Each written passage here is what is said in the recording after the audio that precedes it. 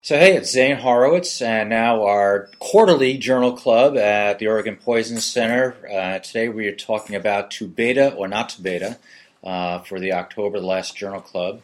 So I thought I'd paraphrase a little Shakespeare here. So it's to beta or not to beta, that is the question, whether it is nobler in the mind to suffer the slings and arrows of outrageous fortune, or take arms against a sea of trouble, and by unopposing alpha, perhaps to die. To sleep, perchance to dream, aye, that is the rub. So we'll go from there. Okay. That's why I should not give up my day job for a summer stock. We're starting out talking about, as I usually do, more of a historic article, and this one is not that terribly historic. It's from 1990, but I think it took a lot of guts to do this, and the other articles that Rich Lang and the group in Texas at Southwestern did. And the name of this article is Potentiation of Cocaine-Induced Coronary Vasoconstriction by Beta-Adrenergic Blockade. And what they did was pretty interesting. They thought that cocaine caused vasoconstriction, so they decided to take people to the cath lab and catheterize them if they had chest pain, and then say, oh, by the way, we'd like to give you a little cocaine and see what happens. So they enrolled 30 patients, 25 men and 5 women, and they were taken to the cath lab for chest pain, and they were all given, quote, written consent after being told of the possible adverse effects related to cocaine, as if any of them may not have known what those might have been. They had a pacing thermodilution catheter put in their coronary sinus, and they measured coronary sinus blood flow, which is a little bit different than what they usually do in catheterization. They did pressures, all the usual heart rate, blood pressure, etc., etc. And then they were randomly assigned to receive either intranasal saline in the control group or intranasal pharmaceutical 10% cocaine hydrochloride at 2 milligrams per kilogram, which is typically the dose used for nasal procedures. If you had a bloody nose or you needed to break your nose for ENT surgery, that's the dose they use, not necessarily the dose someone would use if they were insufflating cocaine on the street, which would probably be significantly higher. And then 15 minutes later, they checked all those hemodynamic parameters once again. And subsequently, because of some issues, 5 people in the group 1, which is the controls, and 15 people in the cocaine group then got propranolol, which was the only available beta blocker in 1990, at a dose of 0.4 milligrams per minute as a drip. And then they did all those parameters again to see what was going to happen. And so they had 30 patients. 7 of them had angiographically normal coronary arteries. So that means the other 23 had some degree of disease. And all those patients at baseline, they were matched for heart rate, blood pressure, double rate product, coronary sinus blood flow, coronary resistance, transcutaneous oxygen consumption, etc. So what happened and that was before and after they got saline. No surprise, nothing happened. They didn't get anything pharmacologically active. So in the 15 subjects who received intranasal cocaine, first of all, they got a good serum concentration of 0.9 milligrams per liter, which is therapeutic. And not particularly surprising, their arterial systolic pressure went up, their double rate product went up, their transcardial oxygen content difference increased, and they had increased myocardial oxygen demand, and their coronary sinus blood flow decreased. So the amount of blood going into their coronaries went down by 10%, and their coronary vascular resistance increased by 22%. And they had diffuse constriction of the left anterior descending and circumflex arteries as well. So in the 10 patients from that group that then went on to receive propranolol, their systemic arterial pressure declined slightly. Their mean arterial pressure and rate product were unchanged.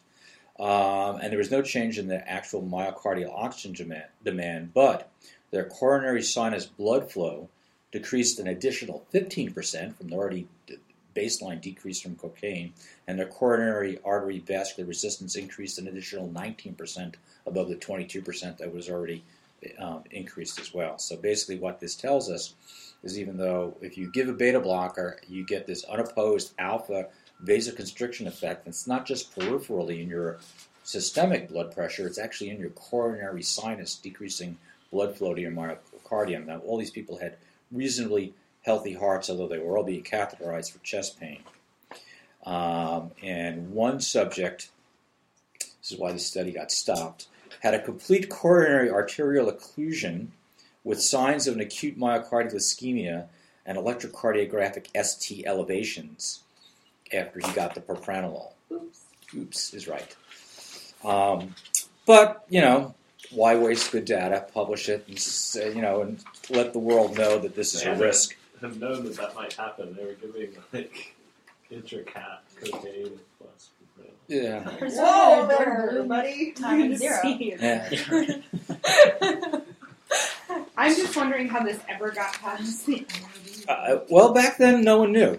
Basically, there was no. I mean, it's awesome that they did it, but Yeah. So this is where that data comes from, and I think it's important because from this sort of one horrific case that was published within a case series of what amounts to be 10 patients who got beta blockers and yet showed a statistical increase, we pretty much stopped using beta blockers to treat cocaine-associated chest pain and hypertension. So the question is, fast forward now, another 22 years, are beta blockers and all that we use it for still fit in that rubric that we all learned, that we use it for coronary disease, we use it for hypertension, we don't use it for COPDers, we don't use it for heart failure because it may make it worse, and we certainly won't want to use it in people who've used cocaine and may have coronary artery disease.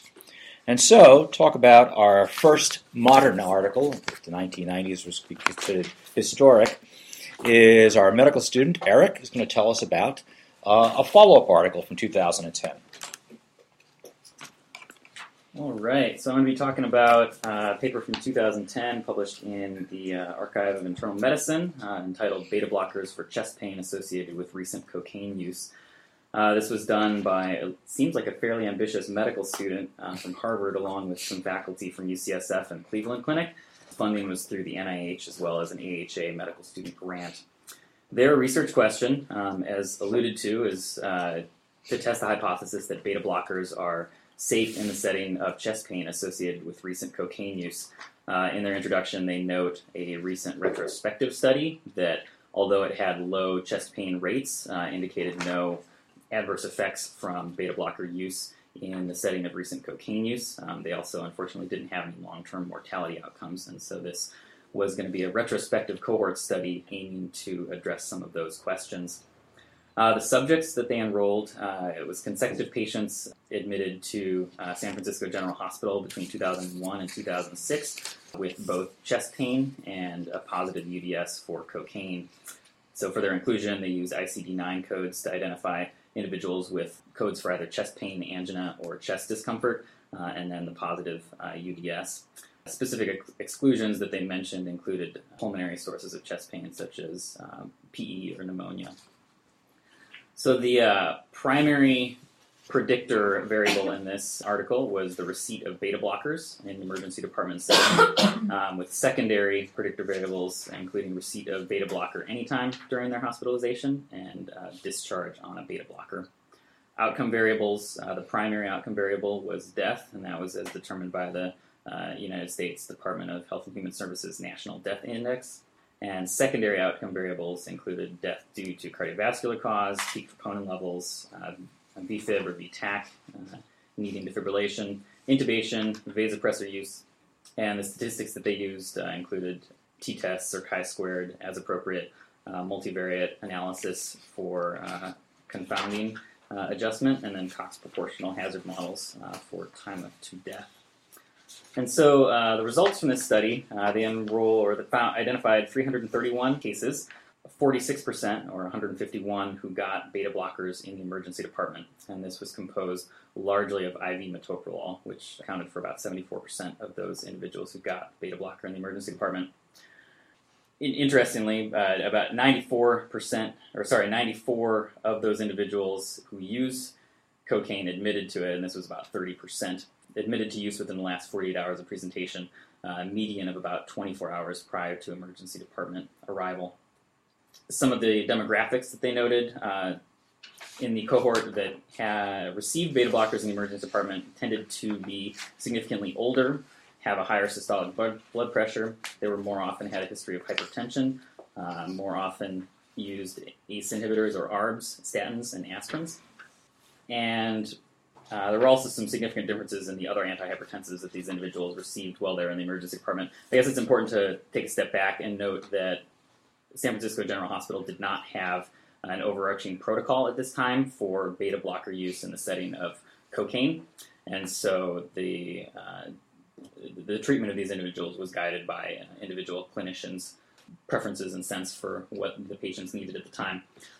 So back to the group that got the beta blockers in the emergency department, there were several differences we just talked about. They also tended to get significantly more nitro, ACE inhibitors, and aspirin while they were in the emergency department as well.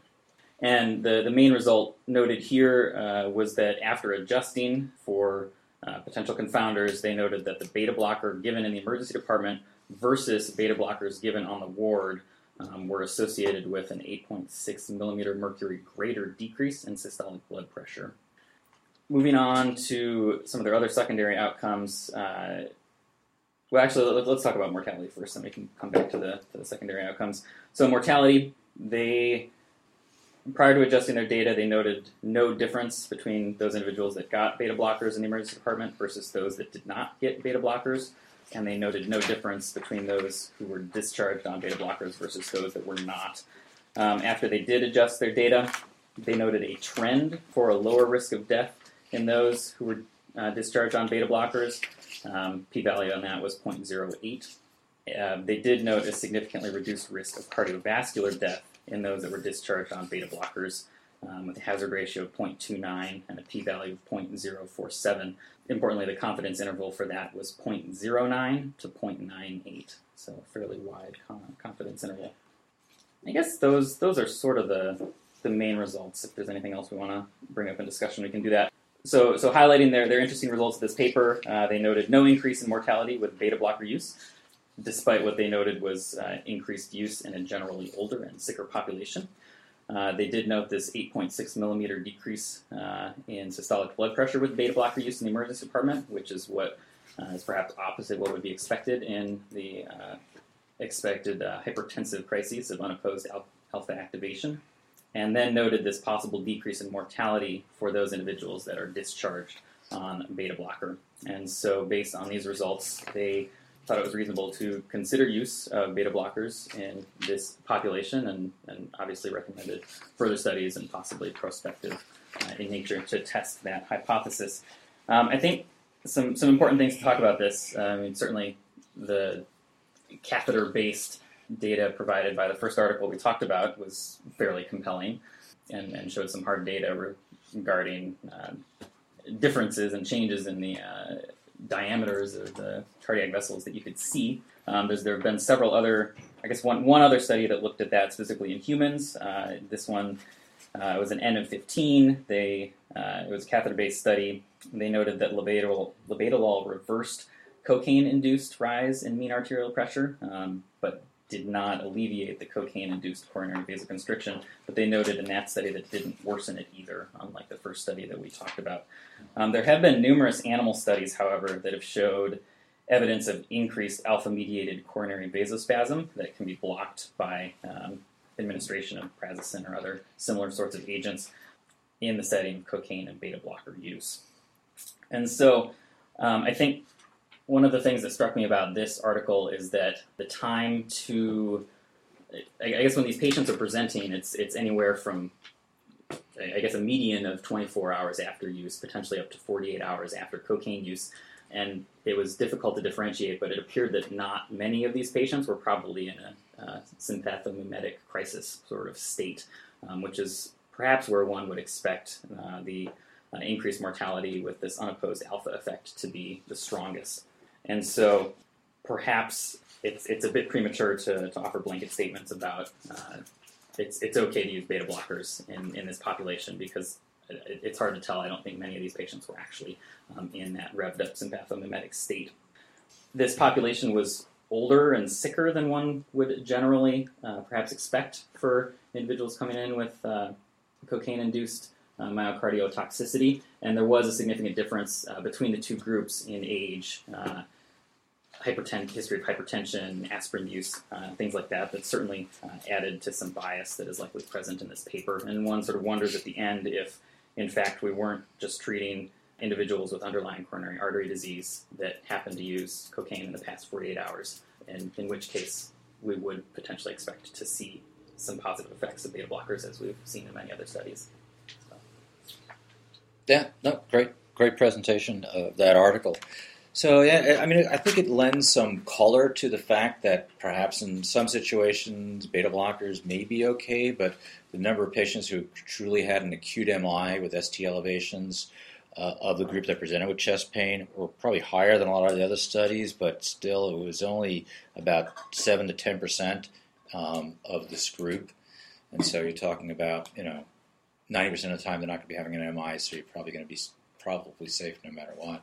And then it was interesting that they all went home with, or some of them went home with beta blockers, and they said maybe that decreased their mortality, but we don't know if they continue to use cocaine or not. We can only surmise that perhaps they did, because those patients don't just quit on a dime in general. So in that era, which is actually only when the study was done about 5 years ago, we were giving intravenous beta blockers to everybody who had chest pain. Literally, the ambulances in some places were doing it, and it was the norm to use intravenous beta blockers. That has somewhat changed, and even the use of beta blockers themselves at all are starting to be called into question. Should we send everybody who has the risk of coronary disease home with a beta blocker, and does that change their mortality? So a very recent, from this month's JAMA article, tried to address that, and to tell us about that article is our fellow Ben. Yeah, this is Ben Hatton, one of the second-year fellows. So this is a study, like James said, that just came out in JAMA. It's a fairly large study entitled Beta Blocker Use and Clinical Outcomes in Stable Outpatients with and Without Coronary Artery Disease. And basically, they took a large registry of almost 45,000 patients, and their objective was to follow these patients in this registry and to evaluate association of beta blocker use on long-term cardiovascular outcomes. And there were specific subgroups of patients with a known prior MI, patients with known coronary artery disease without MI, and patients only with risk factors for coronary artery disease. So the registry, the patients to be enrolled in the registry had to be at least 45 years or older, and they either had to have known coronary artery disease, cerebrovascular disease, peripheral arterial disease, or at least 3 CAD or atherothrombotic risk factors. And it was from all over the country, from 7 geographic regions. And like I said, they divided into multiple groups depending on their known MI, coronary artery disease, known coronary artery disease, but no MI, and coronary artery disease risk factors only. And then each of those groups was divided into 2 subgroups based on their beta blocker use at the time of enrollment.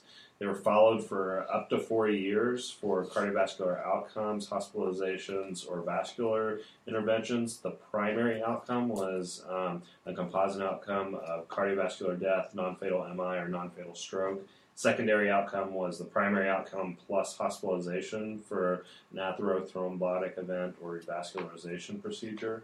And tertiary outcomes were all-cause mortality, cardiovascular mortality, non-fatal MI, non-fatal stroke, hospitalization. Each of those were considered separately. So there's a large portion of this paper describes their statistical analysis, and they use a propensity score matching to match within each group, which is a reasonable way of analyzing a large observational data set to try and better match patients and control for covariates. But essentially the results were that once you matched patients appropriately, there was no difference in any of the groups, and that includes the group who had a known MI, groups with coronary artery disease without an MI, and the group who just had risk factors. There was one. The coronary artery disease without an MI actually had a higher event rate in the beta blocker use versus those without beta blocker use. So that was 30.59% versus 27.84%, which it gives an odds ratio that is just above 1. So in a large population is probably worthwhile, but is not a huge effect size. But essentially, the differences were minimal, and there's a figure 2 presents a nice forest plot of all the different outcomes, and they all hover around a hazard ratio of 1. So essentially, a few of them are on one side, a few of them are on the other, but there's no real benefit, no real harm to beta blocker use. So they also did a number of sensitivity analyses where they reanalyzed using different factors and continued to show the same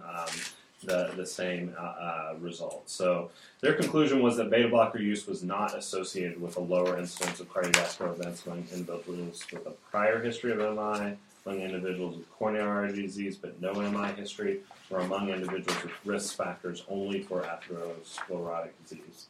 They go through this chain that there have been a number of other studies that have begun to question beta blocker use and widespread use of beta blockers, and that the recommendations both from the American Heart Association and the European Society of Cardiology they've been consistently downgrading widespread beta blocker use. They also say that they've done another analysis looking at statin use in this registry, and it was associated with a reduction in the risk of events, and that suggests that this is a valid registry. If you're looking at a typical at-risk population, it shows the findings you expect when you look at other stuff, and so we should believe that this population is kind of your typical at-risk coronary artery disease or known coronary artery disease or had an MI group. So I think it may put a damper in the total sales. Yeah.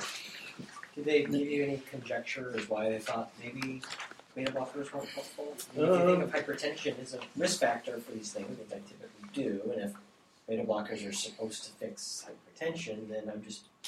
Well, I think in the discussion they talked a little bit about how treating MIs now is maybe a little different than treating MIs 20 years ago, where you came in, you had your MI, you got put on a beta blocker, you had scarred tissue, but you weren't getting primary angioplasty, you weren't going right to the cath lab, you may be getting TPA, and so you ended up with some sort of necrotic area in your heart that was arrhythmogenic or caused increased risk of heart failure, things for which maybe beta blockers did make a difference. But now we've got this golden hour where we bring you in, we cath you, we fix you, literally you go home in 48 hours and your heart is not quite back to normal, but it's pumping normal, there's no scar tissue there. And so it sort of kind of throws cold water on what we were doing for years, which was everybody got a beta blocker. In fact, we were being looked at for did they get a beta blocker as part of their QA kind of things. So maybe it's not, I mean, this article suggests it probably doesn't make a difference if you have an MI or if you have angina and risk factors. But there's a suggestion that if you just have risk factors, it may actually be harmful sending you home. So this is what prescription creep is all about. It's like if it's good for this really bad disease, if I give it for everybody else who even has a small risk for that really bad disease, then we must be doing a good thing. This is why we have gazillions of prescriptions for beta blockers. The question is, maybe it's not so good if you just have. If you're a smoker and a diabetic, putting you on a beta blocker may actually shorten your life. And that's sort of, I think, the radical thing that this article suggests, which is different. So I don't know if it's going to, I mean, it just came out, and it certainly hasn't trickled down to the community-based level, and certainly hasn't trickled down to the CMS level that's looking at these QA things that we're doing. But it definitely sort of like sometimes it's good to go back and study things that have been entrenched for 20, 30 years that we just do, and it's just like, of course we do that, it makes sense, and then sometimes it doesn't when you actually look at it because other factors along the way have changed. Yeah. So speaking of things that have changed, we used to say never put anybody on a beta blocker if they have heart failure because that would just make their heart pump worse. And so this was a to not to beta scenario. But Annette is going to tell us about a study that throws a little bit of cold water on that one. Okay, so this is Annette. I'm a first-year fellow, and we're going to talk about clinical effectiveness of beta blockers in heart failure. This study looks at the optimized database and compares it to Medicare entries. They sort of go over the fact that, heart failure is very common. Folks in Medicare tend to have a large amount of heart failure. They tend to be readmitted pretty quickly. And it's been, through previous records, it's been shown that beta blockers could actually reduce mortality and hospitalizations. So they actually went through in their methods and looked at the optimized database and actually compared it and linked it to the Medicare enrollment files and the inpatient claims. And they sort of looked at where people fell on the spectrum and tracked them through time to see whether they were readmitted, whether they actually died. In regards to the population, they actually had a significant amount of folks. It looks like they looked at potentially 24,689 patients. And they excluded folks that died. And they also excluded folks that couldn't tolerate beta blockers through various different reasons, whether it was intolerance, whether they had other medical conditions that actually prevented the use of beta blockers. And they actually followed them for either further admissions. And they divided these two groups into the folks that had left ventricular systolic dysfunction or folks that actually had preserved systolic function. And they looked at whether these time to death, time to first rehospitalization, and time to death or first rehospitalization within a year after hospital discharge. So for the most part, looking at a 1-year time frame. And their primary analysis was whether newly initiated beta blocker therapy versus beta blocker therapy and mortality on all-cause rehospitalizations at 1 year. They ended up with having 3,000 patients in the left ventricular systolic dysfunction group and 4,153 patients in the preserved systolic function. And they tried to include folks that were either new to beta blockers or folks that had been on beta blockers. In regards to statistical analysis, they used a variety of agents. They looked at Wilkinson rank test, chi-square test, Kaplan-Meiser estimators, and they also used Cox proportional hazards to look at unadjusted relationships. In regards to results in their primary analysis, they had 3,001 folks in the left ventricular systolic dysfunction group that were either eligible for beta blockers and naive, and then they had 1,800, so 60% of them who were newly initiated. And they determined that folks that were discharged on beta blockers tended to be younger, and they actually had less atrial arrhythmias and renal insufficiency. And folks that had preserved systolic function had 4,153 individuals. Of those folks, 1,621 or 39% were actually discharged on beta blocker therapy.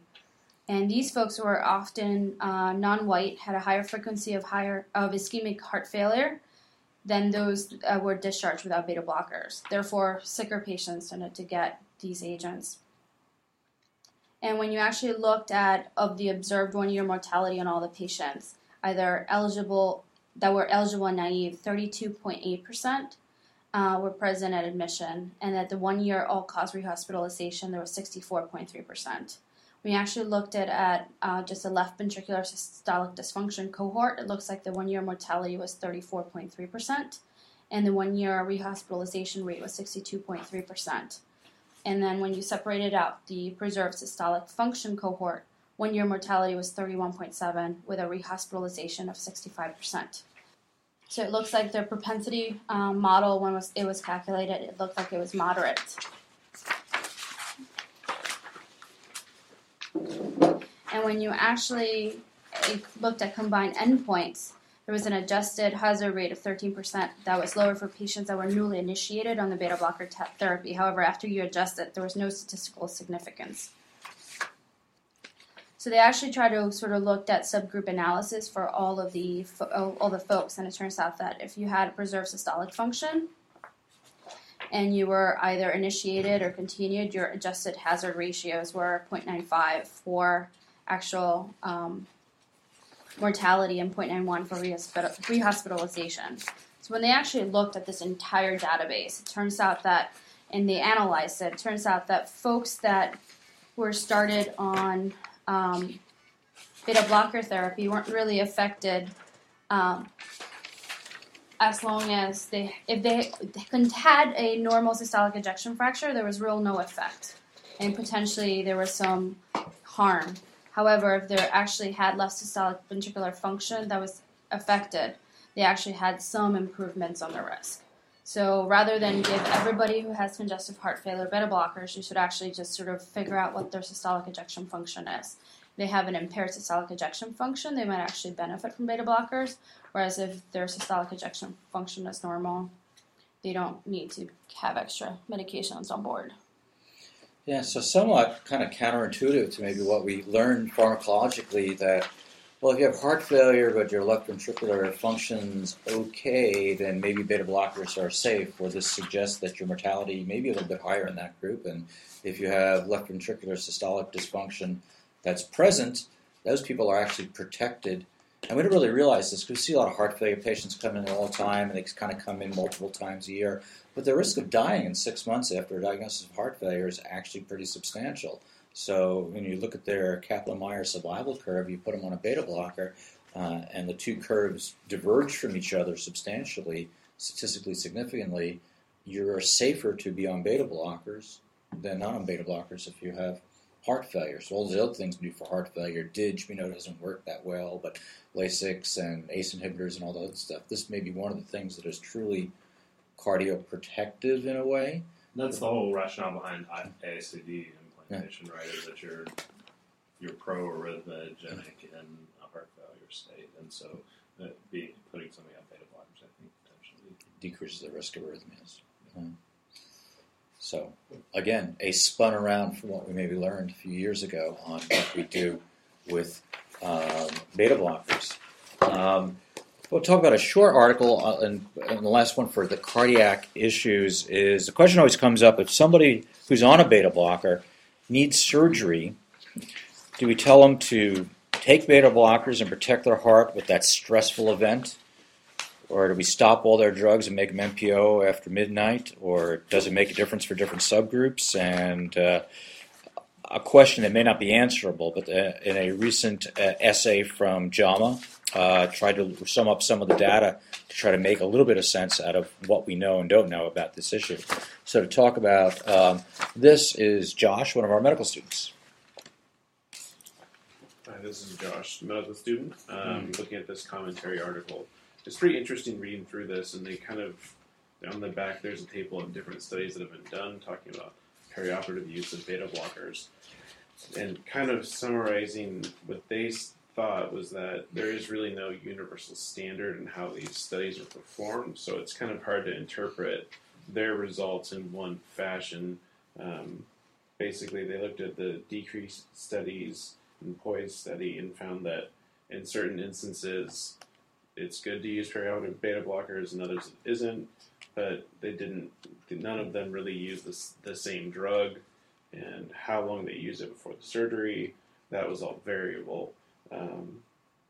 And just kind of looking through that, they thought there were a few points that they showed that kind of were universally the case, that they put as probably good indications, and that would be that high-risk patients who already are on beta blockers, they continue them through the perioperative time, and people that show any signs of ischemia, that those people benefit from initiating beta blocker therapy before surgery, and kind of minimizing or decreasing blood pressure and heart rate to a certain level, and they said 50 to 70. And their kind of big call in this article is, it's important with beta blocker use, but they really think that there needs to be some kind of standard so that when further studies are done in the future, that the data can be kind of translatable between these different studies, so they can get more of a unified answer whether or not perioperative beta blocker use would be beneficial or harmful. So that's kind of where they go at the end of this. So it's very interesting. Yeah, so just like emergency medicine and medicine, everyone else have quality measures. The surgeons have quality measures too about using beta blockers on patients around their perioperative surgical time. And they've had several trials with different drugs and different doses and how many weeks or days before surgery that they started these, and they all come up with different answers. So to persist that this is some sort of quality measure, some uniform, one-size-fit-all notion of medicine doesn't fit. But their gut feeling is, like if you have coronary ischemia, you probably ought to be on beta blockers around surgery, and if you were going to titrate it, there's some dosing adjustments. But exposing everybody who just has coronary disease or has risk factors, as we just found out from the other article, the coronary disease probably doesn't make any sense and actually may reduce what is a natural response to surgical stress, which we should experience. It may help us heal and get better quicker. So by blunting that, perhaps there's perhaps a negative outcome that can occur. So we don't have the answer on whether to beta or not to beta for most of the patients who just happen to be on a beta blocker for those unspecified risk factors that perhaps they don't need to be on at all.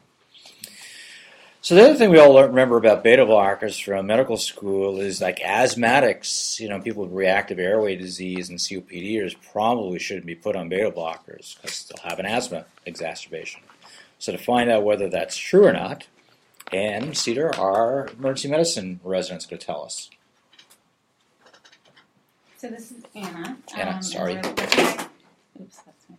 We're looking at the rates of hospitalizations and emergency department visits in these patients with asthma with COPD or just COPD, and whether they're taking cardioselective or non-selective beta blockers. So a little more background, there are very few studies investigating non-selective beta blockers specifically in these populations.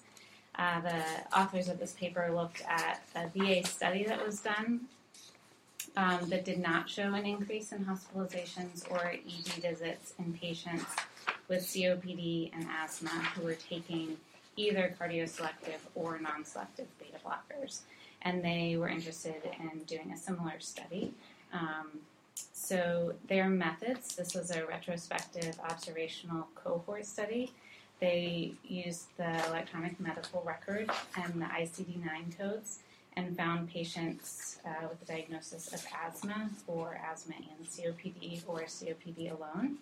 Their exclusion criteria of interest, there were a series of them, but notably they excluded people who were taking beta blockers before being diagnosed with asthma or COPD.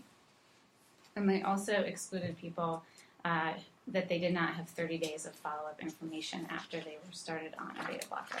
So they had three groups that they looked at.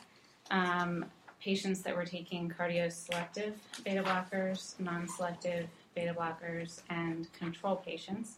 And those patients were defined as patients that were not on any beta blocker of any kind, but did have either hypertension, coronary artery disease, or CHF. So they extracted a bunch of baseline data from the records, and those were age, sex, what type of beta blocker they were taking, and then whether they were taking other asthma and COPD medications. And then their outcome data were the duration of the beta blocker therapy, and then number of hospitalizations and number of emergency department visits. And their primary outcome was this rate of hospitalizations and emergency department visits in patient years of beta blocker therapy. Their analyses that they did chi-squared tests and ANOVAs, and then calculated rates and relative risks. So their results, they had 11,500 patients that they looked at. There were about 3,000 of them that were taking cardioselective beta blockers, and for that, those were atenolol and metoprolol predominantly. Their non-selective beta blockers were propranolol, carvedilol, and labetalol, and there were 690 patients that were taking those, and then almost 8,000 patients for their control group that were not taking any beta blockers. And the main differences that they noticed between their different populations were that the patients that were taking the non-selective beta blockers were younger, and they were taking fewer additional medications for their asthma or for their COPD.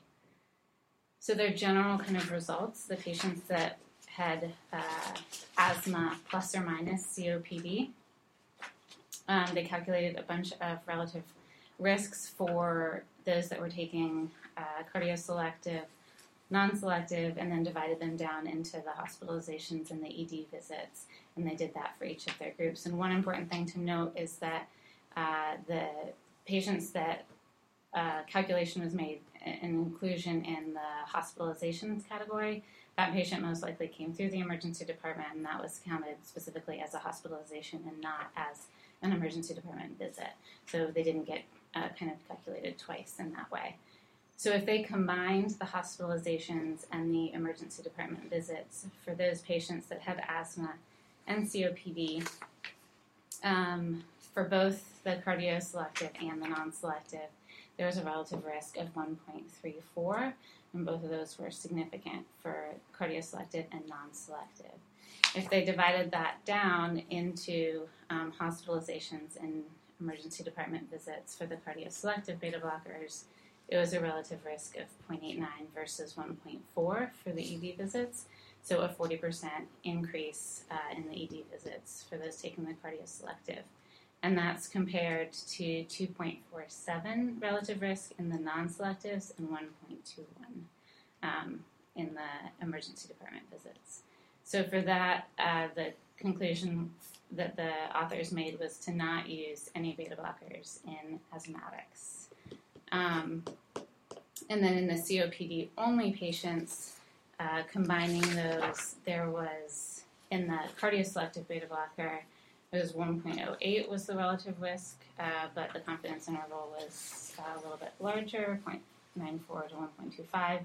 And the non-selectives, there was a decrease, so a relative risk of 0.61 if you combined the hospitalizations and the emergency department visits.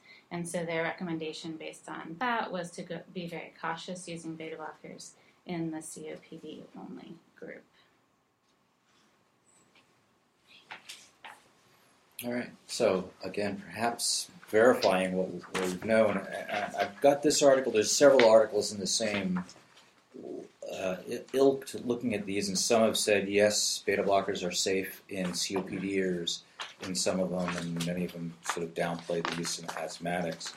But this shows for both groups that at least it leads to a higher number of hospitalizations. And the question is, because the way they counted things, if you got to the ER and you were older and on these meds and you were wheezing, I mean, the odds are you're going to get admitted anyway. So the hospitalization rate versus ER visit rate is a little bit funny in how they were doing their counting.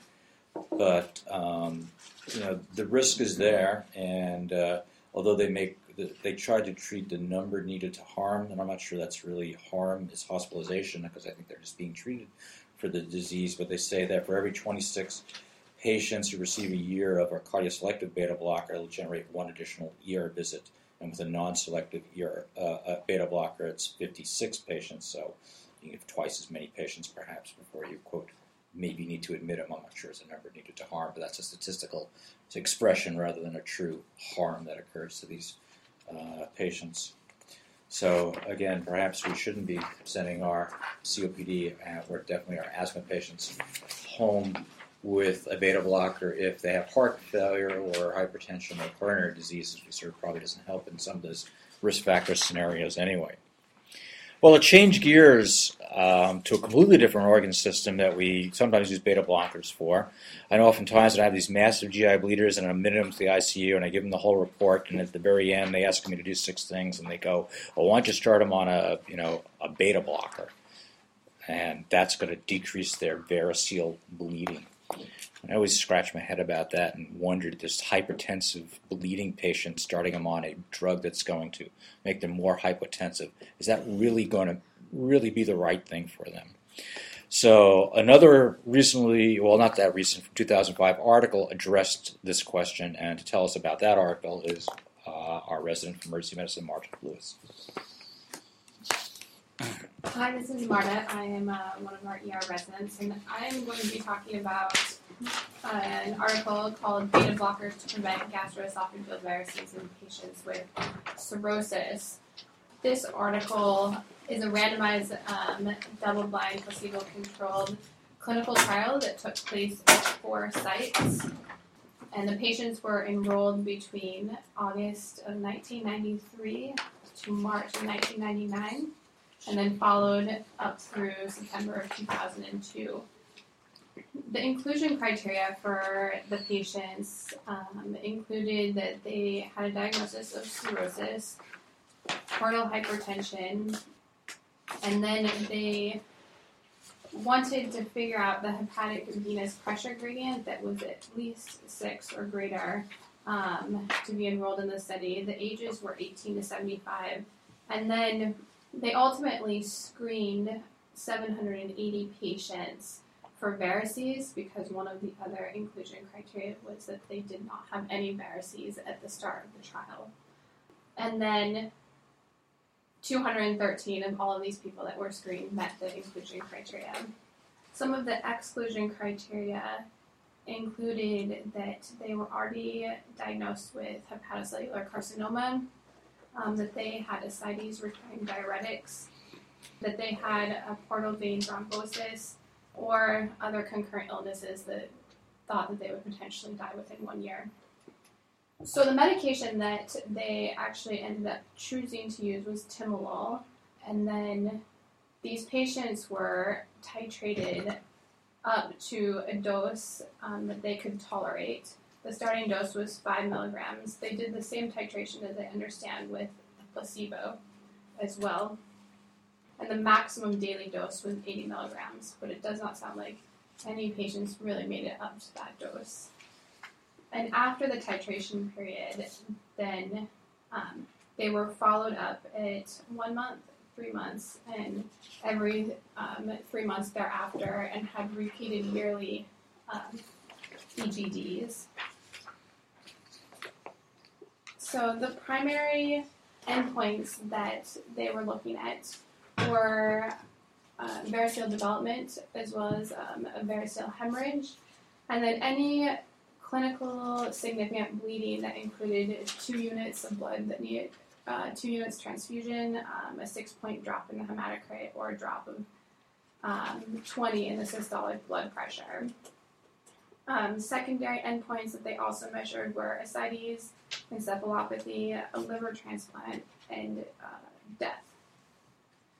Then another one of the things that they measured were just adverse events, which included any sort of medication side effects or reactions to timolol and or the placebo. The statistical analysis was a Cox proportional hazards model to identify some of the primary endpoints, and then also a Kaplan-Meier method for their analysis. So then the results, the baseline characteristics of the patients for both groups were pretty similar.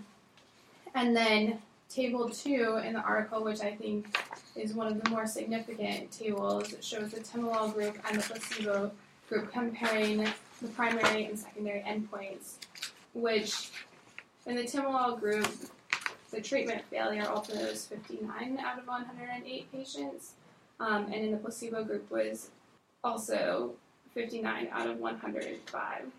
So it seemed like there was very, very little difference in the primary and secondary endpoints of both of these groups.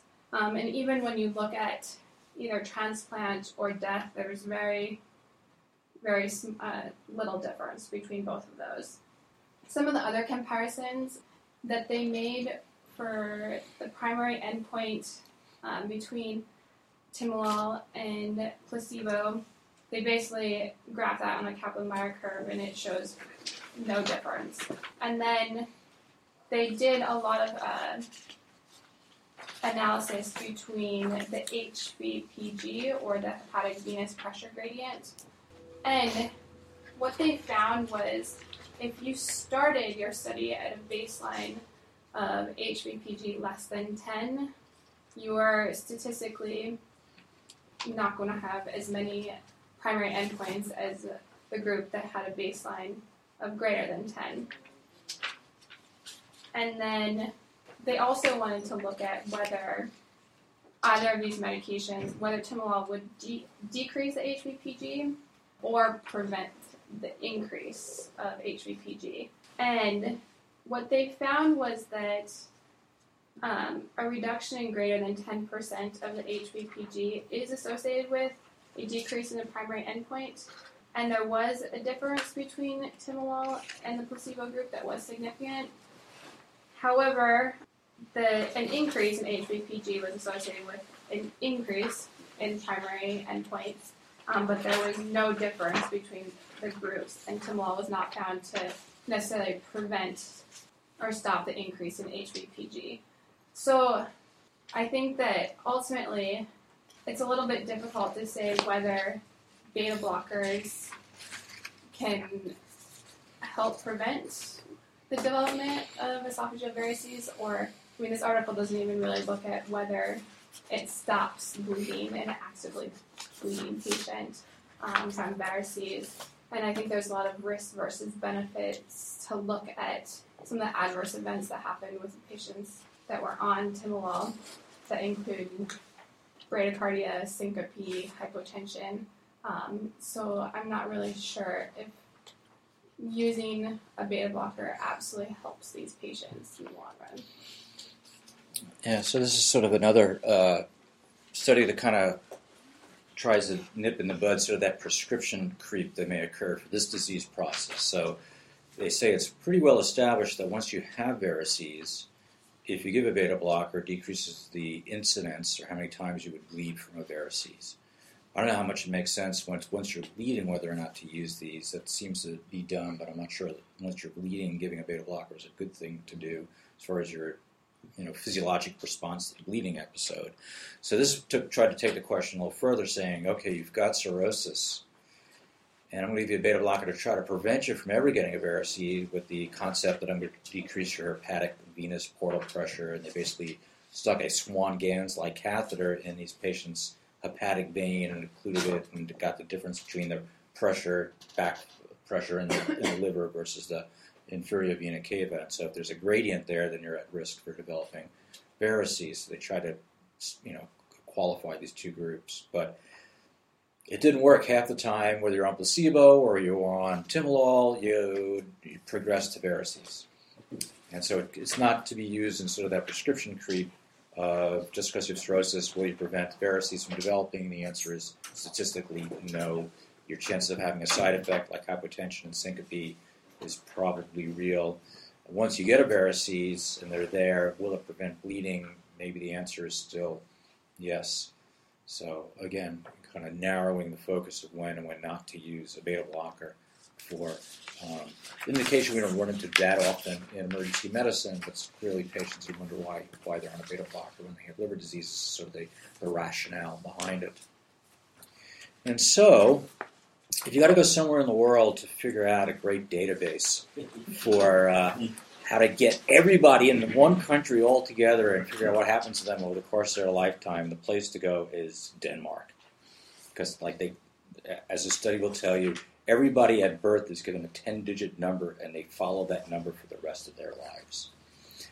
So the question is, if a presumptively safe hypertensive treatment of pregnancy is thought to be beta blockers, if we follow everybody in Denmark from hypertension through birth and all that, is there a problem? So Shana is going to tell us about what the Danes found. That's how we got Hamlet in there. On multiple She's thinking levels about then that, with the yes. Hamlet. Yes. Yeah, wow. Yeah. And let me just add, Zane, I thought that your poem was fantastic. It was Shakespeare. Well, Mine. I enjoyed your modifications tremendously. So this is Shana Cusin. I'm one of the second-year fellows. I'm presenting the paper Beta Blocker Treatment During Pregnancy and Adverse Pregnancy Outcomes, a Nationwide Population-Based Cohort Study. This was published in BMJ. I actually tried to look up what BMJ stands for. British Medical Journal. Even though it's open? It's the open version. Okay, So this is their I- open access version of their journal. All right, there we go. Because obviously BMJ's British Medical Journal, open access, for those who don't know, are sort of non-peer-reviewed, pay-your-way-in journals, which automatically raises a red flag before you start that there's something fishy. There may be Potentially, something rotten in the state of There Denmark. may be something rotten in the open access BMJ. So I was curious if it was like they were stealing an acronym from a well-known journal, but apparently I didn't realize there was actually an open access version of BMJ. So I think that comes to bear tremendously in some of the discussion of this paper. But the idea is interesting. Basically, they are coming from the standpoint of some apparently recent contradictory data regarding the question of whether or not beta blockers are safe in pregnancy. Specifically, are they associated with SGA, small for gestational age newborns, as well as preterm birth? Also, are they associated with perinatal mortality? As Zane mentioned, in Denmark there are a few fantastic registries that are quite complete, and usually it would seem relatively well filled out with data that they can follow for these questions. And indeed, as far as the methods of this study, they looked at 3 of the nationwide registries just to pool their cases. This was the Danish Fertility Database, the Danish National Hospital Register, and the National Prescription Register. And basically what they did was they polled all births between 1995 and 2008, and then they tried to tease out specifically ones where beta blockers were used. So they started with 974,000 and change births over that time period. They excluded about 60,000 from that. The majority of those were because there was information lacking on pregnancy duration, some with coding errors. Interestingly, and I kind of scratched my head over this and couldn't come up with a satisfying answer, they also excluded 2,800 cases that had the diagnosis of pregnancy-induced hypertension, and they used the definition of this as cases where the antihypertensive agents were started after the 20th week of gestation, which I don't want to go off on a total sidebar, but doesn't make a lot of sense at baseline. You know, they define their exposure a little later on in the paper as women who had filled 2 prescriptions for beta blockers between 6 months prior to conception and the 20th week of gestation. The reason that they chose 2 prescriptions was they were trying to screen for chronic exposure as opposed to a one-time exposure. But they do include preeclampsia and eclampsia in their final analysis. So what's not clear to me is why these patients who only had pregnancy-induced hypertension were excluded outright at the beginning, because one could argue that's sort of the milder version of preeclampsia and eclampsia. Also, preeclampsia and eclampsia are generally diagnosed after 20 weeks. So this distinction, I'm just not sure where that's coming from. Nonetheless, that's what they looked at. So they started with a group of 900,000 plus patients, or births rather. And then they went and they looked at their prescription registry, which apparently is quite thorough. They only looked at prescriptions that were paid for, as opposed to ordered by physicians, which was a nice way to screen for people who probably actually took their meds. Apparently 97% of prescriptions filled in Denmark make their way into this prescription registry, so we can say it's a pretty good representation. Then they sifted through their cases, and they only pulled out primary diagnoses of their sort of endpoints they were interested in, like hypertension, preeclampsia, essential tremor, arrhythmias, maternal smoking, just things they were trying to keep track of in this sort of nebulous way over the course of the study. All right, so let's see. Going further through all their different indices, I already mentioned that they only looked at people who had filled prescriptions 2 or more between 6 months prior to conception and the 20th week of gestation. they looked at the various beta blocker agents. They found labetalol to be the most frequently prescribed. Behind that, metoprolol, atenolol, propranolol, pindolol, and sotalol. So then, based on the numbers, they divided their groups into the labetalol group and then an other beta blocker group. And then while they were sifting through all of this, they kept track as well of patients who were on other antihypertensives, specifically methyl-dopa, calcium channel blockers, and ACE inhibitors. Finally, they took note of maternal comorbidities that were felt to potentially also have bearing on the outcome variables they're looking at, specifically diabetes, insulin use, statins, and people taking quote-unquote anti-obesity drugs. I'm not really sure what those are, but nonetheless. Okay, so then they define their SGA, small for gestational age, as birth weight below the 10th percentile for the corresponding gestational week. They define preterm birth as birth before 37th gestational week, and then perinatal mortality was stillbirth at any point or death occurring in the first 28 days of life. So then there's a brief discussion of some magical statistics, as always. They came up with two different models adjusting for all these various variables. One, they adjust for socioeconomic variables, and then model two, they attempted to also adjust for the confounders of smoking, obesity, and diabetes. And let's see what else. That's kind of the main take-home on their stats. So the results, so far it sounds relatively okay, but the results rapidly, to me, start to get a little bit confusing, and some of the conclusions don't make a lot of sense to me. So they started out by identifying 2,381 pregnancies that were exposed to one beta blocker, 1,452 pregnancies exposed to only labetalol, 929 exposed to other beta blockers, and 98 pregnancies exposed to more than one beta blocker. So then they looked at the groups of women exposed to beta blockers and not exposed to beta blockers, and women who were exposed to beta blockers were higher income, older, and higher parity than the unexposed women. So we're starting out with a disparity between our two groups, which is fundamentally a problem. Furthermore, the proportion of patients who were filling prescriptions for statins, anti-obesity medications, and for insulin were also higher in the beta blocker exposed group. So again, we're probably dealing with a group that is more prone to have bad outcomes and has a lot more comorbidities. Then, yes, okay, so that's sort of where they start. So then they start teasing it out. They basically find, sort of to sum it up, sort of comparing those various groups, guess what? They find that there's a higher proportion of small for gestational age births among women exposed to beta blockers compared to unexposed women. They found that women exposed to labetalol versus the other beta blockers had the same rates of SGA and preterm birth.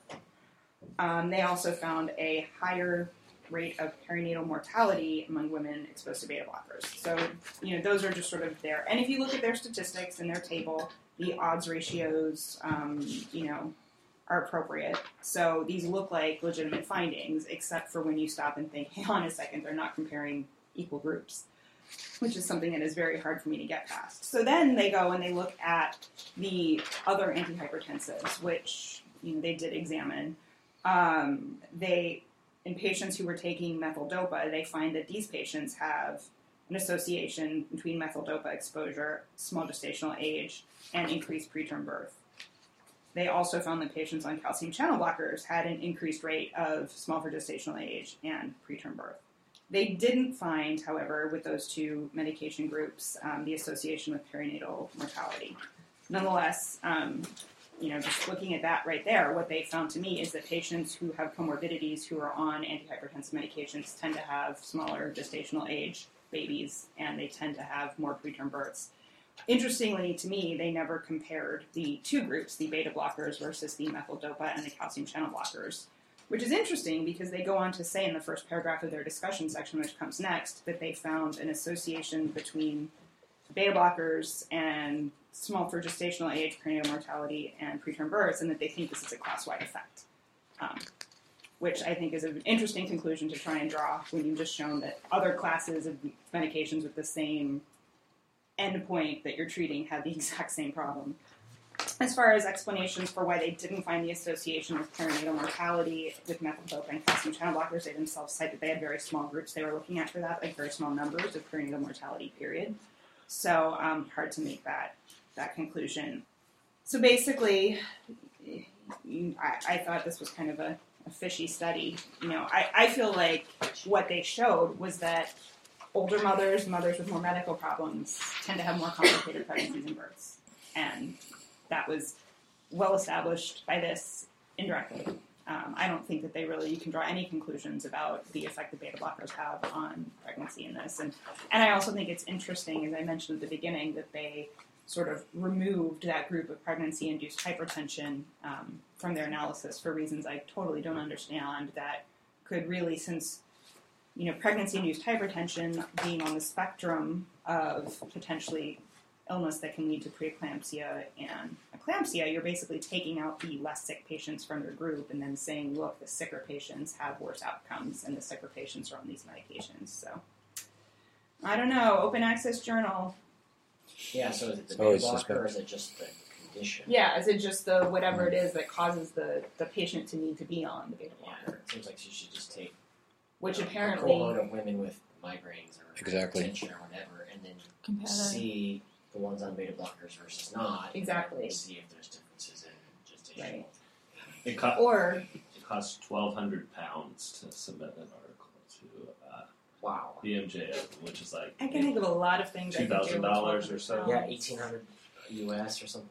Oh, and they're Yeah, European, that's so you have to add in VAT as well, That's true. so, which is 20% or something. Yeah. Yeah. So they're always going to be a little suspect. So you guys know what open access journals are. It's a growth industry around the world and the United States as well, where people open up journals. They name it some title. They even send. I get letters every day to like sit on an editorial board. But basically, the way it works is that you submit articles to this journal. You pay whatever the going rate is. They lightly review it, and then they get it out to publication as quickly as they can. So for somebody who's looking to build their CV quickly and has the money to do that, they can do that, but the quality of what's published is often crap. And the few journals I've actually reviewed for a couple of these, not to smear them globally, I've recommended that they not be published in a couple of the papers, and they got published anyway because they paid their money, and that's what you get when you pay your money. You get your stuff. But I agree. This is kind of, I worry that they may put some sort of warning about pregnancy because of beta blockers because of this, but I think it basically showed that people who are on beta blockers usually have diabetes and are older, and because of that, they may have more likely to have perinatal issues like small for gestational size and things like that. So, yeah, you're right. We needed to do a study with people on it for some risky cardiovascular reason like migraines or something like that. Also, Women with stage fright versus not women with stage fright taking beta blockers and pregnancy.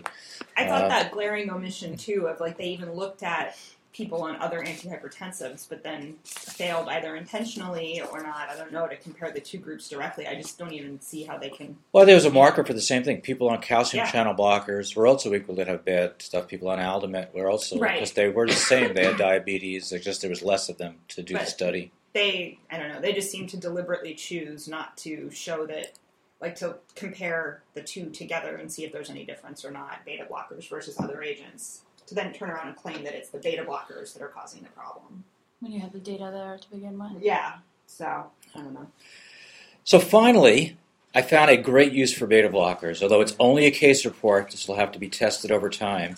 This is an article called Topical Timolol in the Treatment of Epistaxis and Hereditary Hemorrhagic Telangiectasia. So those of you know the three guys' names associated with hereditary. It's like Osler, Webber.